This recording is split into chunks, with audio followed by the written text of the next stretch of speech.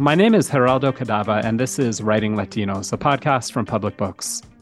Latino scholars, memoirists, novelists, journalists, and others have used the written word as their medium for making a statement about Latinidad.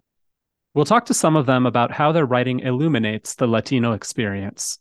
Some of our episodes will be nerdy and academic, while others will be playful and lighthearted. All will offer thoughtful reflections on Latino identity and how writing conveys some of its meanings. If you like what you hear, like and subscribe to Writing Latinos wherever you get your podcasts. Now for the show.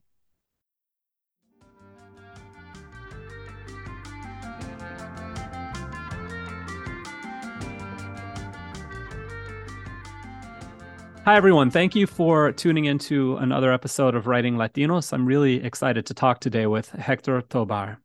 Tobar is the award-winning author of 6 books, including Our Migrant Souls, a meditation on race and the meanings and myths of Latino. That's the book we're going to talk about in just a few minutes. He's also written for the Los Angeles Times, the New York Times, the New Yorker, and other publications, and is a professor of literary journalism and Chicano Latino studies at the University of California, Irvine. Finally, he's the winner of prestigious awards, including a Pulitzer Prize and just last month, a Guggenheim Fellowship. Many congratulations, and thank you for joining me, Hector. Thank you so much for having me. First, I would love for you to talk a little bit about the dedication of your book. You dedicate it to Latina historian named Vicky Ruiz. And I know her well, of course, but I didn't realize that. I mean, I could have guessed since you're at Irvine and she was at Irvine that you guys would have had a connection. But could you tell me a little bit about what Vicky Ruiz has meant to you as a colleague, a mentor, any number of things? Well, yeah, Vicky is the groundbreaking historian of Latina women's history, and especially of Latina working women's history. And she's responsible for bringing me here to UC Irvine and for bringing me here as a tenured professor and for creating the conditions that allowed me to write this book. Among other things, she's also a mentor to many, many historians, including my partner and wife, Virginia Espino, who got her PhD studying with Vicky and wrote her dissertation about the sterilization of women at Los Angeles County General Hospital, a dissertation that later became the movie No Más Bebés, which was released a few years ago to great success.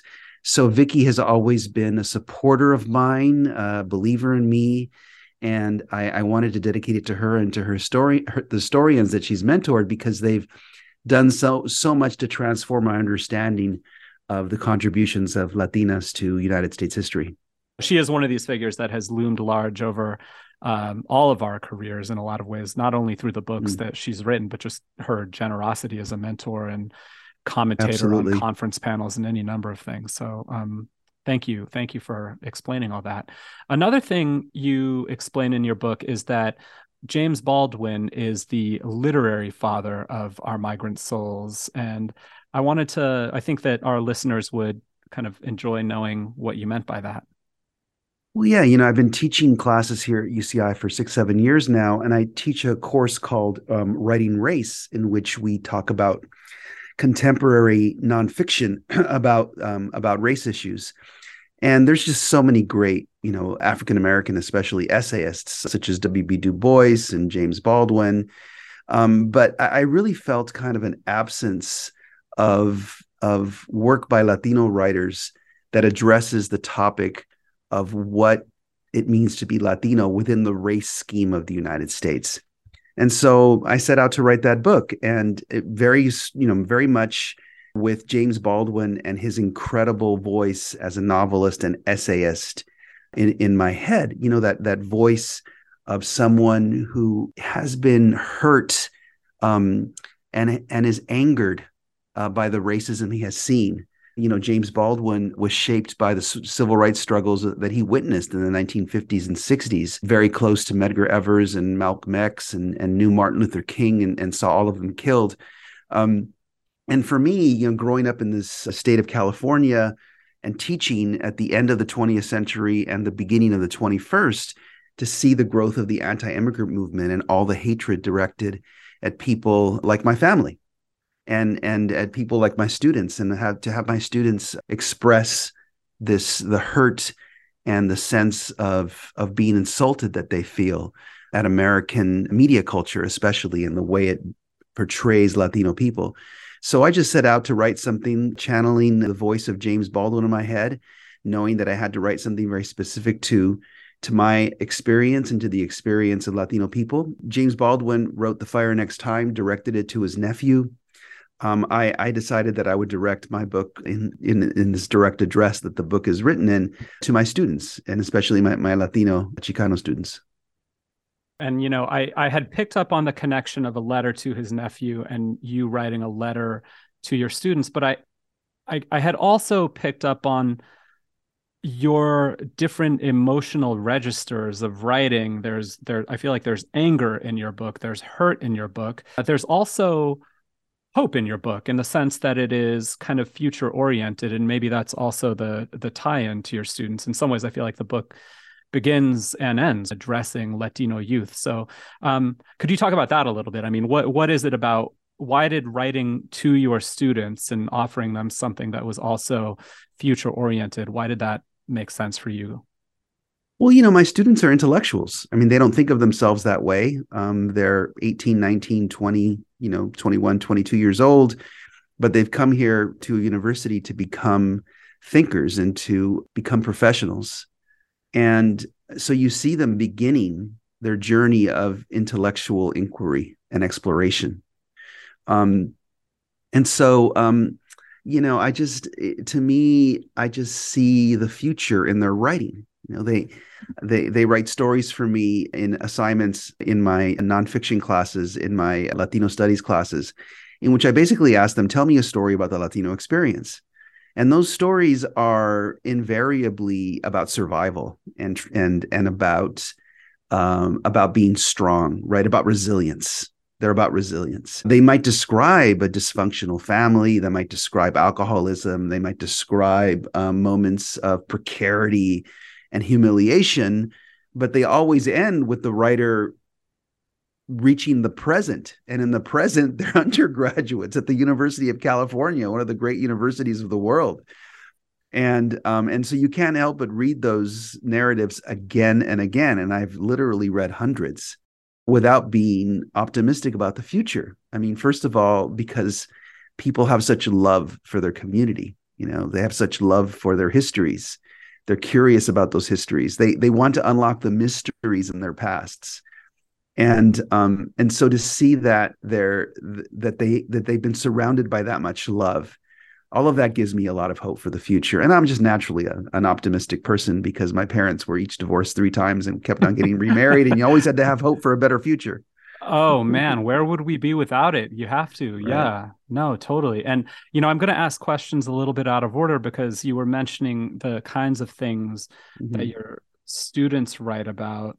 And I remember one of the things you say that all of your students have stories about is about their parents. And sometimes it's their parents' crossing stories. Sometimes it's the story of their parents' love affair, those kinds of things. And this is something that you write about in the book as well, your own story with your parents and their migration story, and the kind of the kind of ways in which those stories of their parents' migration and love affairs have also shaped them. The specificity of the Latino experience is that it is such a dramatic epic in the minds of the students. I think that African American students young people grow up with a sense of the epic nature of their histories, one that stretches back centuries. For a lot of Latino students, the drama is what happened the week before, and they're living with this person who's undergone an odyssey, who's undergone their own sort of like Iliad to get to the United States or to survive the Civil War in El Salvador. And so I remember once a student standing up in my class, we were talking about histories of migration and whatnot. And he stood up, and it was a class of about 100 students. And he said, for us, a lot of us, we feel small before the stories of our parents. It's like we could never do anything that lives up, to the epic nature and the drama of what they did, Yeah. And to tell you the truth, it's kind of frustrating. It's kind of frustrating to live that way. And that really struck me. So I think that having lived through this recent migration, the arrival in a new community in the United States, and it's sometimes even creating a barrio. A lot of students are from new barrios, in Mm-hmm. corners of South Central where there weren't that many Latino people until their parents arrived or their grandparents arrived, or some other place in the United States. So I think that really is something that's very distinctive. And for me, just hearing all the specificity of it, the constant, human invention and the surprises and the crazy turns that all the stories take. A lot of Yeah. them are really my favorites. Some of my favorites are written about one place, like one apartment, where like three generations of people came through this one apartment, and all these uncles and cousins and like 20 or 30 different people lived in this one apartment from one extended family at different times in history. So yeah, it's that to me is absolutely irresistible as a writer. And I think I'm interested in this is that I see all the time how the expectations of families and communities kind of shape how individual students see their experiences here on campus, because they do want to kind of make good on all of the promises they've made to their families. And I think that that's exciting for them, but it comes with some degree of responsibility. And it can be psychologically heavy to deal with, Yes. Yes. to be the person who's going to redeem your family story. Yes. I became a writer, and it was only in my fourth book that I learned from my father that his mother had been illiterate.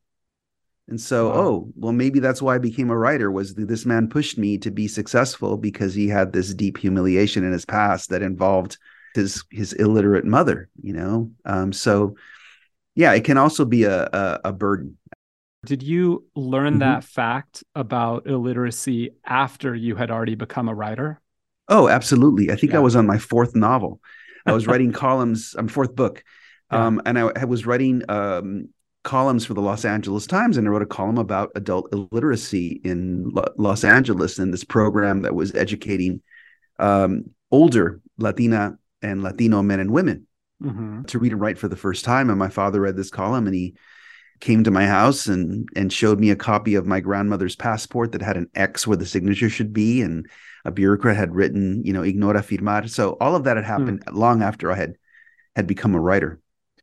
That's amazing. And to me, it underscores one of the things that I think you write about a lot in the book. It might not be one of the themes that you identify in the beginning explicitly, but it's kind of a through line is Latinidad and Latino history is a kind of intergenerational conversation, and what connects one generation to another, even if we don't know some of these histories until well Right. after we're living them. And so that's why I think it's interesting, the fact that you didn't even learn this about your own family until you were four novels in. And I think you said something even about like the ways in which these old histories still live in our DNA. Yeah. I think that I have, for example, this fascination with the Holocaust and Mm-hmm. with massacres. So I know all about the Armenian genocide and the Rwandan genocide and the Cambodian, killing fields. And it's like, why do I have this fascination? And I thought about it. And, my father, just before I was born, a few years before I was born, was living through all of these violent episodes in Guatemala. And Latino history, especially the history of indigenous peoples, is filled with all of these acts of violence.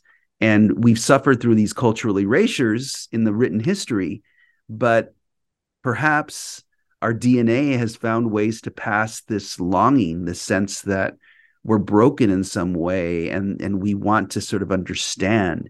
And so I think that and that's, we had Latino identity. One of the things that helps define it is this sense of having a history, but it's also not knowing the history and having this mystery that's been hanging over you your whole life.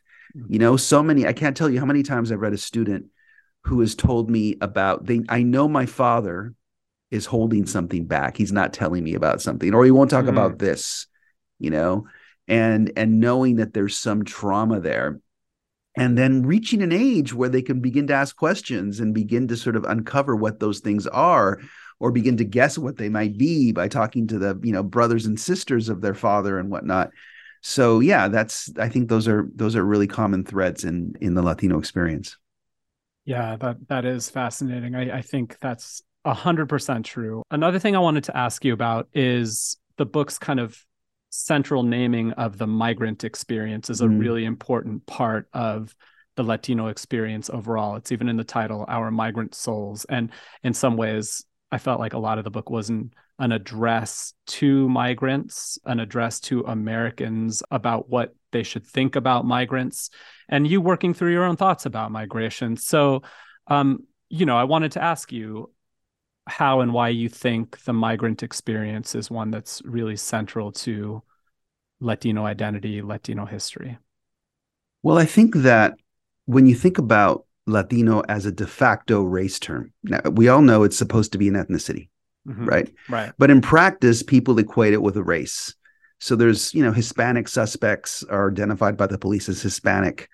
Hispanic is counted in the census alongside white and black. And they have to do all these sort of subtractions to make it work, right?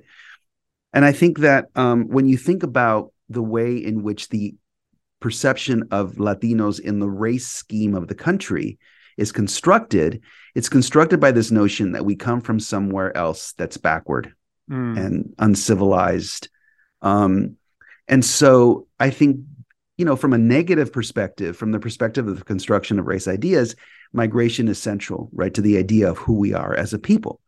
And conversely, I think the way we construct our identity ourselves, our understanding of what it means to be Latino is by, once again, talking about how our journeys are a result of these imperial stories. We don't call them those, but they are, right?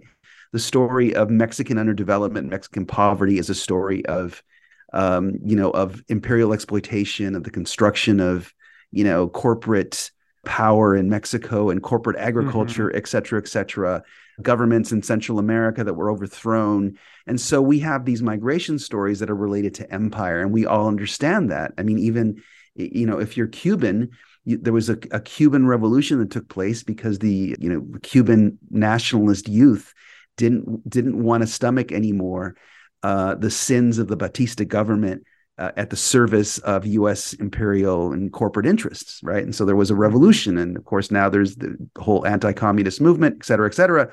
That's also a story of empire. Right. So what links us as Latino people is that we have these stories of empire in our past, and empire causing migration, and that to me, so when a Salvadoran man marries a Cuban woman, then they merge these two.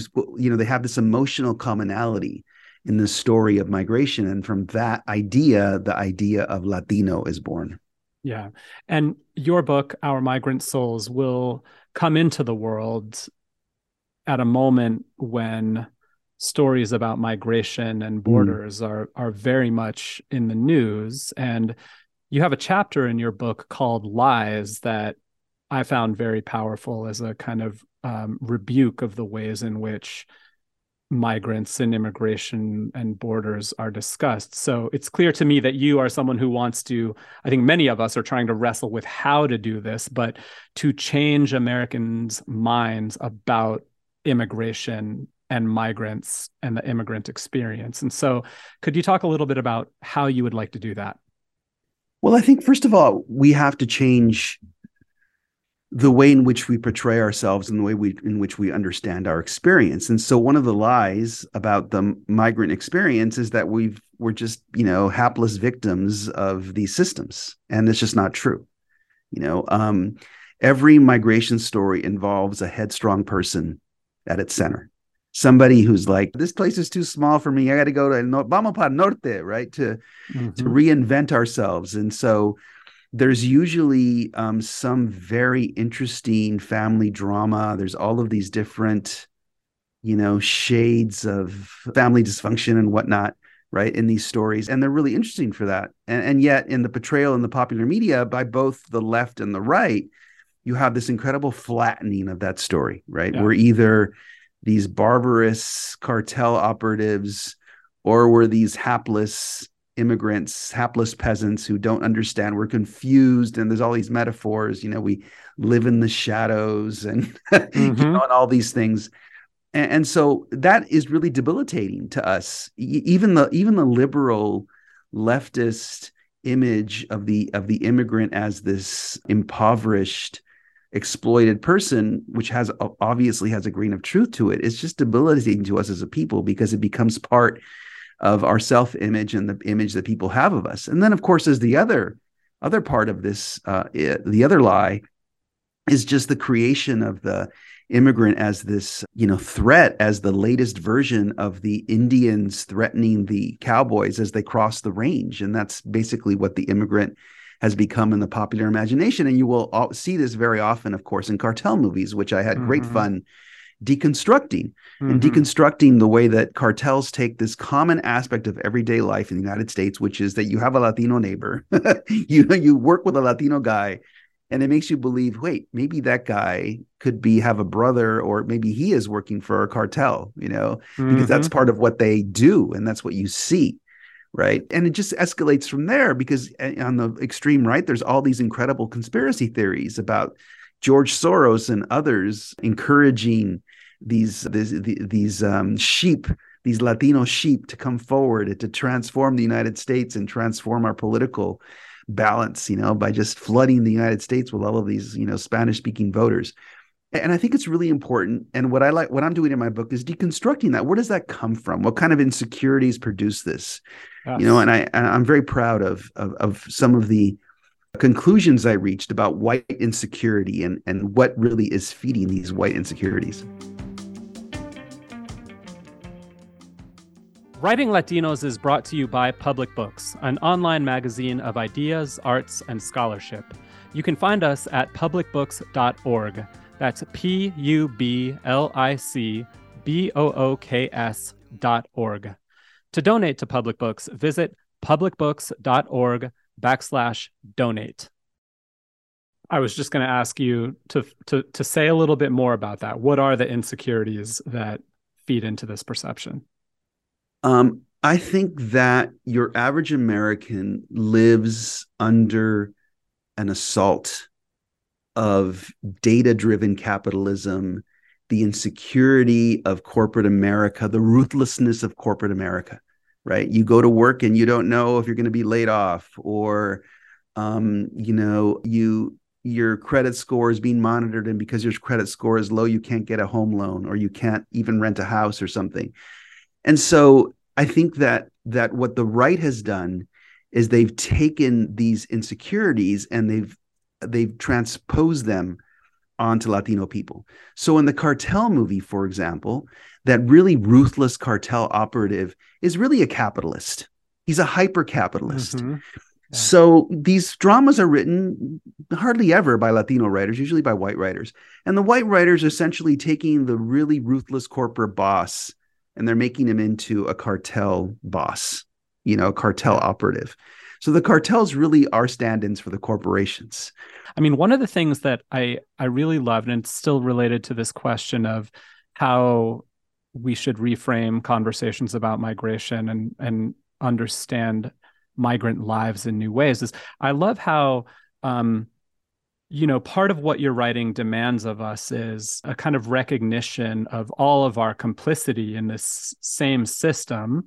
And part of how you do that is by kind of bringing us into the really intimate worlds of migrants. And some of these, to the extent that you can, but as a writer, but some very powerful images to me were when you talk about how all a migrant really wants is to be able to buy a lazy boy chair and a back support to rest and read, and maybe fill their homes with special objects like Diego Rivera reprint or something like or that. Frida that reprint, right? Yeah, Frida reprint, exactly. And all listeners, you're in for a treat to read the Frida chapter as well. And then there was also this really amazing moment, I think in part because my grandma, my Mexican-American grandma in Tucson, would also take me to the homes of the people whose houses she cleaned, where you talk about going to your, I think to your aunt's jobs where she was a housekeeper, and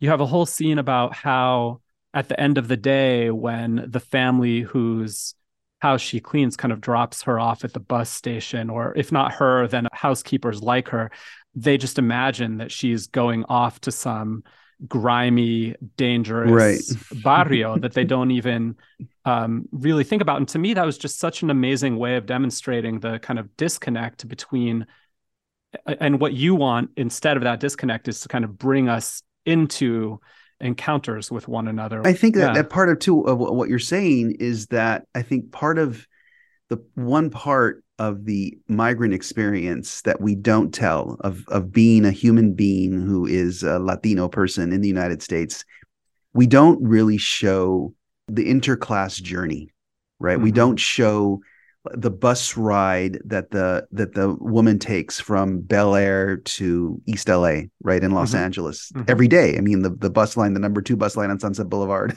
Yeah. is filled with Latino women headed west and east back and forth because it's really it goes to the heart of the inequality of the United States and how the comfort of the United States is built on the labor of Latino people. And it's just so much easier just to erase that and to pretend it doesn't exist, or to make it something really quaint and trivial. So we had Lupe Ontiveros playing Maid 500 times, right, on in film and television, and never really exploring her character very, very much in depth in all those different roles, right? She was just a backdrop to this story of white drama and white sadness or whatever, or comedy, that she would, Right. all the different roles that she would do. And so, yeah, I just think we don't explore interconnectedness. And I think one of the lines I'm most proud of in my book is that we really are all characters in the same story. We're not, all of us are in the same stage called the United States of America, and you really can't understand the plot of the movie unless Mm-hmm. you see the lives of all these people together in one stage.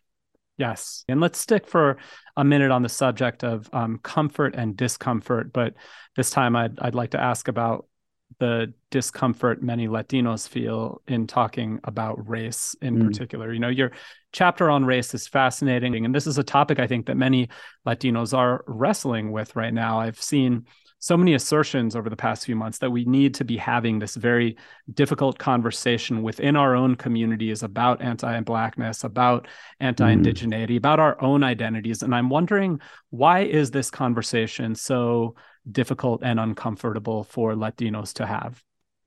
Well, because our own history is filled with erasures, and I see this every time I go back to Guatemala and I get to know some of my older relatives a bit better, and to have more serious discussions. I've really learned in the last 10 years or so, how much indigeneity, how easily it's erased in a Guatemalan family's story, right? I have an uncle who looks rich, deeply indigenous. It turns out he's the product of a marriage between a woman who is herself pretty indigenous and a man who wasn't. And so in his life, his professional life has been successful. He worked in banks. He's now retired. He's a bank teller, because he was able to erase his indigeneity, and he's totally aware of that. He says, "Look, Hector, in the village where I grew up, people would move to the town, the nearest town, and when they moved, they would change their last names. So if they had a Mayan last name, they would become, instead of Shuk or whatever, they would become Garcia or Ramirez." And so Mm. there's been this process of this erasure of our indigeneity, and it has a lot to do with patriarchy, has a lot to do with ideas of legitimacy and illegitimacy, has a lot to do with class, and so that, up until recently, it was considered a source of great shame in a mix, and almost every family is mixed, that you had an indigenous past. And I talked Gloria Arianes, who was a brown beret, discovering that she was really very much Tongva. She was a Tongva Indian. Now she's an elder in the Tongva tribe, and how that history had been erased from her. So there's been this incredible erasure of our indigeneity. Also, indigeneity itself, any indigenous identity is itself's a kind of a story, an ongoing story. It's very flexible the way you can describe your own indigeneity. And then, of course, there's the huge elephant in the room, which is whiteness. And so there is this. We were supposed to be the next white people, right? Because like the Italians and the Greeks and the Mm-hmm. Jews, they all Mm-hmm. sort of assimilated into whiteness, some more successfully than others, right? We were supposed to be those people who would, and a lot of Mm-hmm. our relatives, a lot of our older relatives, they live that way. They dyed their hair blonde, or they try to lose their accents, and they take classes to lose their accents and whatnot. Um, and yeah, that is definitely, I say that our relationship to whiteness is both the tragedy and the comedy of us, because Hmm. it's sort of ridiculous, some of the things that our people do, Yeah. to feel or think themselves white. Hmm. And of course, white is this incredibly absurd term that is invented in American history to justify slavery, essentially. So Hmm. all of this is, it's a lot to unpack, and I think that the patient exploration of both United States history and your own genealogy, your own dramas, your own telenovelas. Absolutely. Something I get asked all the time, and something I'm sure you're asked all the time, is, are Latinos just becoming the next Italians, Germans, Irish? What's your answer to that? I think we would be becoming that were it not for immigration, and were it not for the wall, and were it not for the construction of the idea that Latino people are a danger to the race order of the United States, because that's what's happened in our lifetimes, right? Hmm. Hmm. And so instead, Latino is becoming like a kind of caste. Now, of course, not everybody is a member of that caste, right? Carlos Slim, when he visits, is not a member Hmm. of that Hmm. caste, right? But a lot of us feel the weight of caste, and I think that the presence of that class caste equation, and the image of us being that, is what keeps us from becoming the next white people. I think the other thing I resist about that question is that it's tied to an older understanding of Absolutely. assimilation that said that to assimilate meant to become white in the late Right. 19th and early 20th century. And I think Latinos, by and large, probably are assimilating today, but I don't think that assimilating to the United States of the 21st century necessarily means assimilating as white. I think we live in a much different country today than Right. we did 100 years ago. Well, there's all different. Well, I have lots of students who've grown up alongside Black people or in mixed Black Latino families. And the pull of African American culture is also really strong because it has this incredible inventiveness that people identify with, and this resilience that people identify with. And so, I see that. I think that, you know, um, there's lots of stuff going on. I think, and in the end, I think the thing that we don't really talk a lot about is class, which is a big part of what Mm-hmm. Latino identity is about these days. I guess that relates to the next thing I wanted to ask too, which isn't about it's kind of about this idea of fitting in. Mm, And you have almost a directive towards the end of the book about how we should do more, we should want more than to just fit in. And I think that the pressure that Latinos feel to fit in is part of how you explain the more conservative Latinos among right, right, us, right. that it's a desire to fit in. And I feel like, writing about the experiences and beliefs of conservative Latinos is something I've given a lot of thought to over the past 10 years, in part because of my relationship with my grandfather, who was a very conservative Colombian Panameño who served in the Mm, military. And, I never thought of his aims as a human being was to fit into the United States. He would talk with great pride about like having earned $250,000 over the course of a 20-year career in the military dishwasher. If you calculate that out by the year, it's really not that mm, much. But the idea that he had earned $250,000 in his lifetime was an immense source of pride for him. And, he talked about putting a roof over his family's head, sending his kids to school, those things. But I had never thought of it in terms of just fitting in. And so I don't know if you could talk a little bit more about mm. the pressure that Latinos to fit in and what fitting in means. Yeah, I think that primarily it means embracing American individualism, Mm-hmm. right? Embracing this notion that we should define ourselves by the standard, white Anglo-Saxon Protestant measures of success that, became the dominant culture of this country up until recently. Mm-hmm. that we should value material wealth as a measure of our goodness and a measure of how God has looked upon us as good people. Mm-hmm. And so, should we fit in and assimilate into the Yeah. consumer model of living, right? Where you find glory and happiness because you buy a Tesla, or and you feel good about yourself because you buy a Tesla. Also, it's a luxury object. And so should we aspire to that? Should we aspire to become just as worthy of that prize as anybody else? And I Mm-hmm. understand the pull of that. But Yeah. to me, it's empty. It's an Mm-hmm. empty thing. It's also mathematically impossible for all of us to succeed because there are limited resources in the planet, and because of the way capitalism is structured, there are haves and have-nots. And that's what whiteness is. First of all, no human being is white. White is this abstract category, right? And white is not a color. White is a state of mind. Mm-hmm. So to say I am white, and is to say I no longer suffer the hardships of my Italian predecessors, my Irish predecessors, or even my rural, impoverished Oregonian, Mm-hmm. ancestors, or whatever.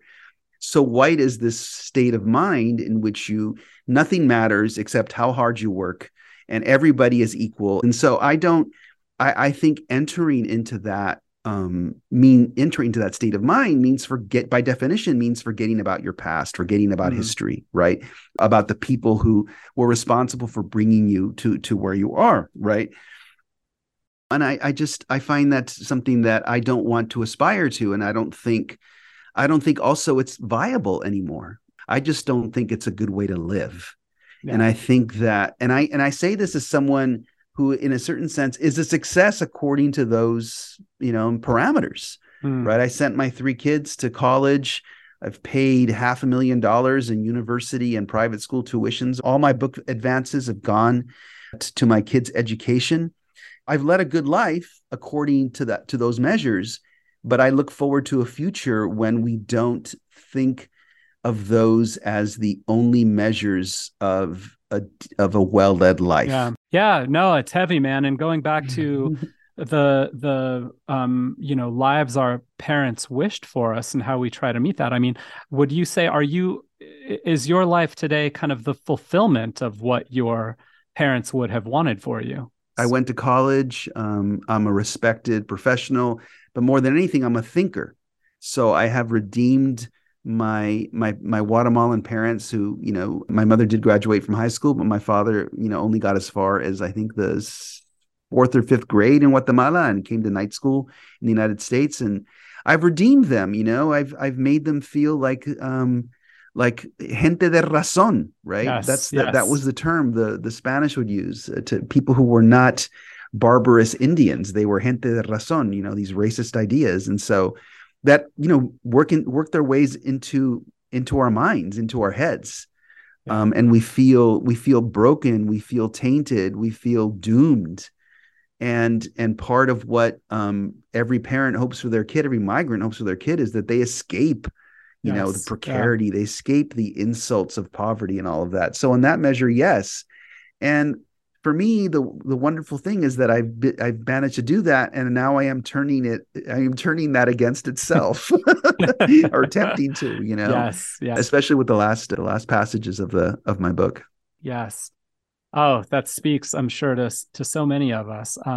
So one thing you had started to talk about was your Guatemalan parents, and that leads me to the last question. Among all of the things that Our Migrant Souls it is a memoir. So I'm wondering if you could tell listeners a little bit more about your personal journey, and specifically how your thoughts about Latinidad have evolved through conversations with your family, through conversations with your students, and through your travels across the country. Because another important part of the book, and say the last third or so, is your drive to the Pacific Northwest, and to Idaho, and to the South, and to New York. So, how has learning about those other Latino experiences intersected with your own sense of Latinidad based on your life, and maybe even reshape some of your thoughts about what it means to be Latino. Right. Yeah, I think that one of the wonderful things about being a writer as opposed to being a ballerina is that you get better at it as you get older because you can bring sort of the wisdom that you acquire about life, the insights that you acquire, not just from studying and reading, but also just from being a father and being a worker, being an employee. All those things teach you about life. And as you get older too, you can understand more the motivations of the people around you. So you asked about my family, and I've really come to understand my mother and father so much better now that I've been a parent myself for more than 20 years, and that I've and seen them enter their sunset years and seeing them reflect on their own lives. And that's part of what the book is about too. It's coming to a realization about my father, especially in the traumas that he suffered as a child, and how that shaped his vision of himself, and how really he never stopped being that poor kid who was abused by his stepmother and grew up in this town, very, very poor town of Hualan in Guatemala. As you sort of acquire this wisdom and this insight about yourself, it also shapes the way you see the world around you. And so traveling across the United States, I meet people like my mother and father all the time. And essentially those character, that type of person appears in my books all the time. My books are filled with working class Latino intellectuals, with the construction worker. In fact, there's a construction worker in the book from Atlanta who's undocumented. He's in his 50s, reads like crazy, reads the Mexican political press, reads poetry, is a philosopher. I meet people like that all the time. I was walking through Spanish Harlem and I met this guy. He had worked for, I think, the sanitation department or something. No, he worked for the utilities in New York City, but he was a philosopher, and he was describing the community history in this one that had taken place in this one block in just great detail. And so realizing that that's sort of just part of who we are, and that we, is just been one of the great journeys of my life, and to be able to share it with the readers as I drive across the United States and see all these different places, was just a wonderful thing. And realizing we have these commonalities, I go to speak to this Mexican construction worker in Atlanta who's telling me he hasn't seen his family in 20 years because he's undocumented and he can't cross. And then a few days later, I was in Miami and I'm speaking with these Cuban men and women who were separated from their relatives for 20 years. Right. And so it's this, seeing these kind of commonalities has been really one of the great gifts of working on this book and of my career as a writer. Thank you so much for your time, Hector. Hector Tobar is the author of Our Migrant Souls, a meditation on race and the meanings and myths of Latino. And I promise you're going to want to go out and get it and read it, because it's really thoughtful and thought-provoking. So thank you so much for taking the time to join us, Hector. Thank you so much for having me and for your thoughtful questions.